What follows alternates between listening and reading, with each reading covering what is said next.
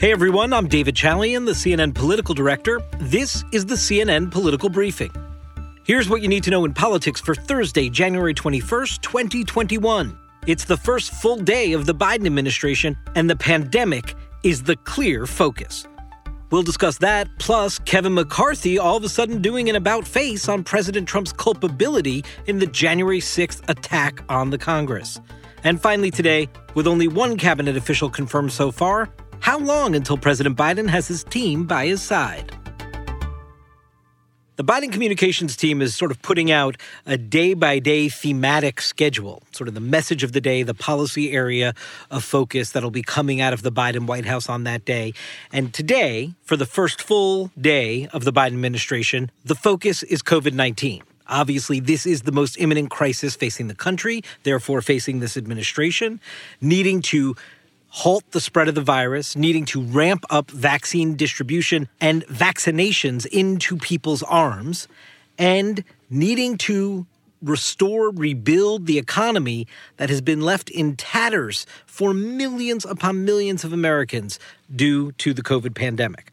That is what President Biden spoke about today when he rolled out more executive orders, this time on development of treatments and research, on guidance for safely reopening and operating schools. This is going to be a major component of the Biden COVID recovery plan, is getting schools open through testing, through vaccinations. He is going to prioritize getting schools open because everything flows from that, right? Then the economy can start coming back on. Parents can start turning their attention to work if they're not working with their school-age children at home. So much is contingent on getting schools open and operating as normal as possible. And then, of course, his executive orders on mask wearing on planes and trains, any interstate commerce, interstate travel. Here's President Biden from earlier today. Our national strategy is comprehensive. It's based on science, not politics. It's based on truth, not denial. And it's detailed. It is so detailed, it is over 198 pages. All of this action comes as the United States just surpassed 400,000 deaths related to the coronavirus. And we're learning from the CDC that indeed another 100,000 deaths could be added to that total by next month. So the challenge for Team Biden is clear, and it's clearly priority number one for them as well. Here's the thing.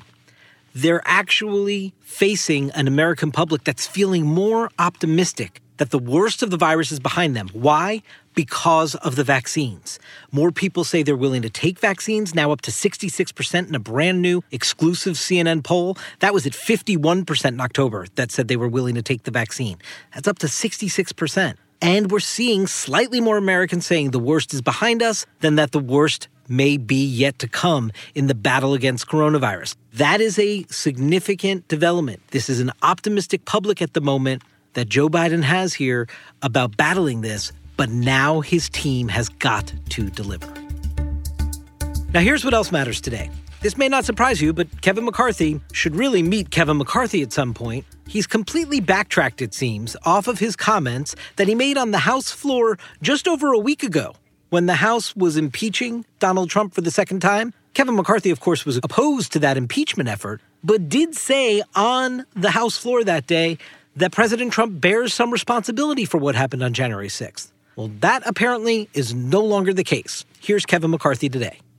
Leader McConnell has said that former President Trump and other important people provoked those folks to come to the Capitol. Do you believe that former President Trump provoked?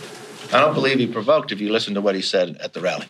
Lindsey Graham, senator from South Carolina, was doing a similar dance today where you might recall on the day that the Capitol was attacked on January 6th, that's when he went to the Senate floor and said he was out, that he thought Donald Trump would go down as a consequential president, but that the first thing you'd see are the events of January 6th in the legacy and history of Donald Trump, and he's washing his hands of it. He's out. That was what Lindsey Graham said then. Well, since then, of course, he took one of Donald Trump's final rides on Air Force One as president to the border with Mexico. He made clear that he was still in the friendship zone with Donald Trump as he was leaving office.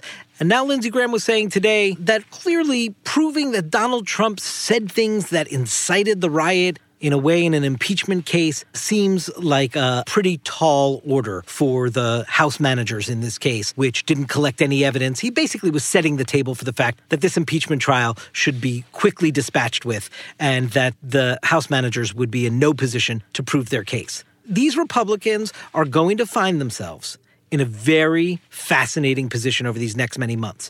Watch carefully how they navigate a post-Trump era where they're no longer living necessarily in fear of Donald Trump's hourly tweets against them if they sort of speak in the wrong direction. But they want to still woo and keep Trump's voters and supporters in their fold, and yet return to some sense of original principles of republicanism, conservatism, that sort of went out the window in the Trump era because it was just all about Trump and his ego.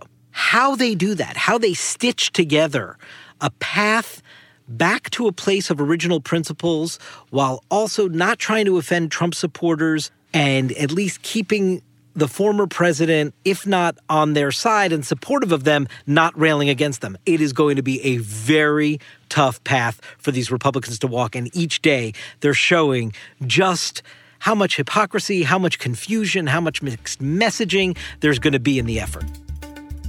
And finally today, the Senate last night confirmed the Director of National Intelligence, the first woman to ever serve in that role, Avril Haines. She is the only member of Donald Trump's cabinet that he nominated, has been confirmed by the Senate when he woke up today on his first full day in office as president. Why is this taking so long? His predecessors had 6 or 7 cabinet appointees confirmed by the time they woke up on their first full day in the White House. Well, one complicating factor is the fact that the Senate still isn't organized for its 50-50 nature.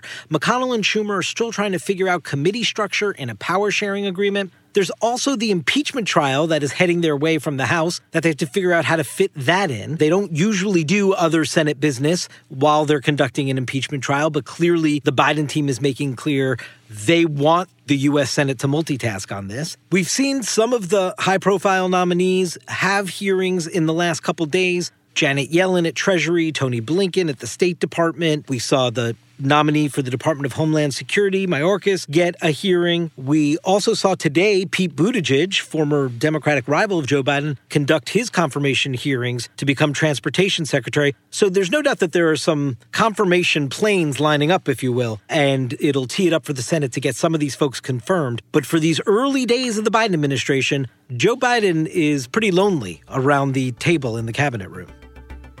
That's it for today's Political Briefing. Thanks so much for listening, and please take a moment to be sure to subscribe wherever you get your podcasts. We'll talk to you tomorrow.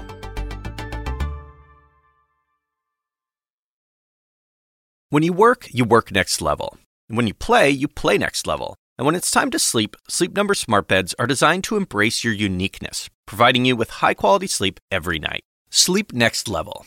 J.D. Power ranks Sleep Number #1 in customer satisfaction with mattresses purchased in-store. And now, the Queen Sleep Number C4 smart bed is only $1,599. Save $300 for a limited time, only at Sleep Number stores or sleepnumber.com. Prices higher in Alaska and Hawaii.